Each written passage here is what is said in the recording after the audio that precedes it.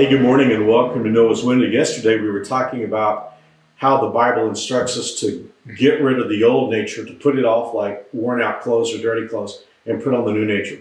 Well, today the Bible in the book of Ephesians chapter 4 is going to drill down and give us a look at anger. In fact, we're going to be looking at the subject of anger for 2 days, and it's fitting that we do that because our culture today is getting angrier and angrier, and you and I live in that world, and it has a lot more effect on us probably than we realize. Well, let me start today by saying there's an expression that almost all of us use that is wrong. It's something that's not true, and yet I find myself using that expression. I've used it all my life, and I hear just about everybody use that expression. And it goes like this: he made me mad, or she made me mad. Now, the reason why I say that's wrong is the word made. I'm not saying that we're not influenced to be angry or we're not stimulated to be angry by someone's actions or conduct, but I want to go to that word made because the word made communicates the idea of being forced to hold an action. So I want to challenge us, first of all, to get rid of that, even if we have a hard time getting rid of it in our language. Let's just learn to think differently. No one has the power to make us angry. That's too much power to give to anybody. No one should have the power to make us angry. That doesn't mean we're not going to slip and become angry. And beyond that, it also doesn't mean that there's not a legitimate time for anger. But the beauty of the last part of Ephesians chapter 4 is it gives us what I believe are the clearest instructions about anger that Christ followers have in the Bible. Before I give you Ephesians 4:26 through 28, where I'm going to be this morning, let me just make some basic comments about anger so that we'll understand it a little better. I started off by saying we say something that's fundamentally wrong. I think there are a lot of things that we think about anger that are incorrect. Here's the first one. Anger is not a guided emotion. Anger is a blind emotion. Anger is more of a reaction, and it's secondary in its nature. In other words, we tend to have an underlying emotion that anger rides. Anger can ride hurt. It can ride insecurity. It can ride on pain. I mean, there's always some kind of underlying emotion that anger rides on, and because of that, anger is always an unguided or blind feeling or blind emotion. It's important for us to realize that because we hear a lot today about anger management, but it's not really possible to manage anger unless we understand what's the underlying emotion. And if you think about your anger, if I think about my anger, we'll typically know what our trigger is. And a lot of us become angry because we're frustrated, and frustration is the real thing. See, if we only try to deal with the anger but don't deal with the frustration, it's just going to be this ongoing thing. Same thing with hurt, same thing with bitterness, and go on and on throughout the spectrum of emotions. And secondly, is anger is important. I mean, anger is given to us by our Creator so that we will not be passive about wrong. If you think about anger, it's a reaction usually to some perceived wrong in our lives or in the world. And it's important to have the ability to be angry. I mean, if we didn't have that ability, then we could hear about awful atrocities that happen in our world and just be passive about it. So anger is important, but it's also very dangerous. And so much of the harm that's done in our world today is due to, at least in part, to anger. So because of the danger of anger, God has given us some wonderful instructions in the book of Ephesians chapter 4. So let me just jump right in at verse 26. In your anger, do not sin. Now, we learn from that not all anger is a sin. And on top of that, there's a sort of presumption that we are going to have anger as a natural emotion. The Bible says, in your anger, and it says, do not sin. In other words, don't let anger go the wrong direction in your life. Now, it gets very specific here. Do not let the sun go down when you are still angry. Well, now the Bible has given a shelf life to our anger. It's given us a time limit. The Bible says don't let anger last more than 24 hours. So So interesting. The Bible says, don't let the sun go down on your anger. In other words, as we manage or as we think about anger, it needs to be dissipating.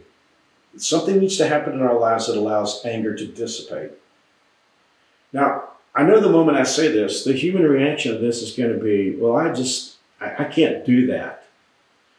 Well, throughout the book of Ephesians chapter 4, God's going to know that that's our response. And so he typically ratchets it up a little bit. So let me just go back and read the entire verse. In your anger, do not sin. Do not let the sun go down while you're still angry.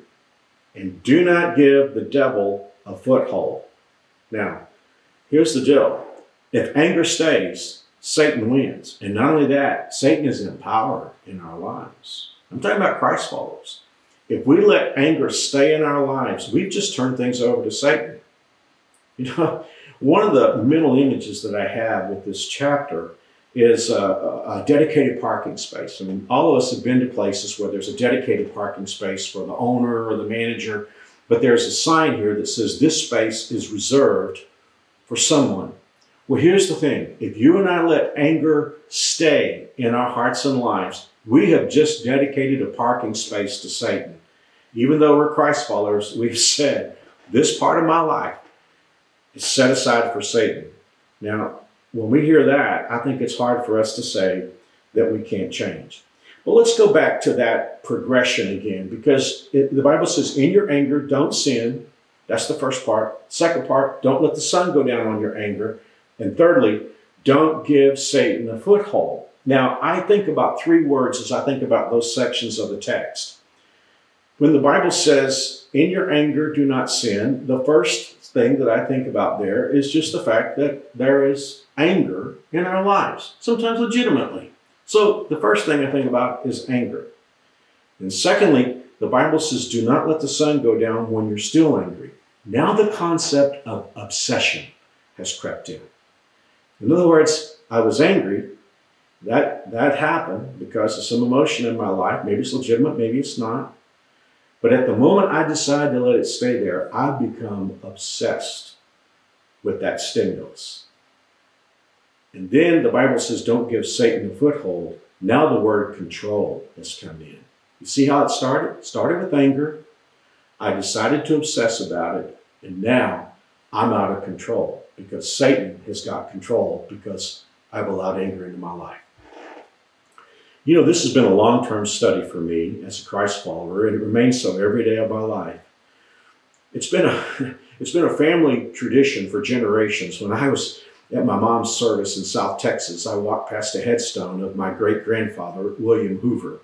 He was known for his anger, so much so that his nickname was Wild Bill Hoover.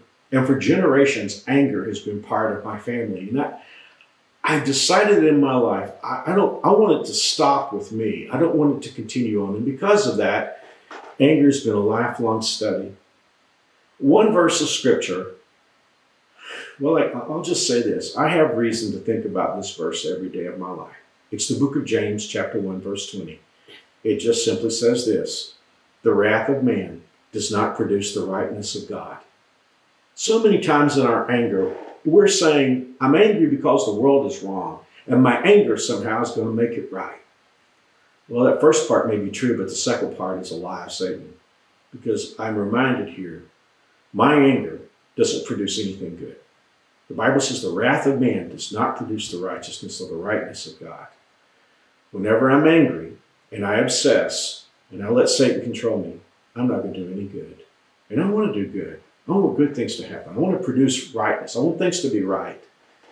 And so the scripture is telling me here that anger it can be important, but it's dangerous. I need to make sure I don't obsess, and I don't let Satan have control of an area of my life. Well, let's pray for each other, because I need prayer on this. I think we all do. I think it's a human thing. Tomorrow we're even going to talk about the different kinds of anger that the Bible talks about. I think it's going to be an important study. But for right now, this is enough to think about. Let's just pray that God will help us with our anger in an angry world. Dear God and Father, we thank you for your grace and love in our lives and how that you provide a way for us to live a different life. And oh God, in this angry world, it comes to my mind that one of the greatest influences we can have is to live a different way in a world that's flawed and broken and angry. Help us, I pray, oh God, in Jesus' name. Amen. Well, thanks for joining us. Tomorrow I'll be back to continue on in the text because the Word of God is going to give us some additional help here that I know has been beneficial in my life, continues to be, and I think it'll be a help to you. See you tomorrow.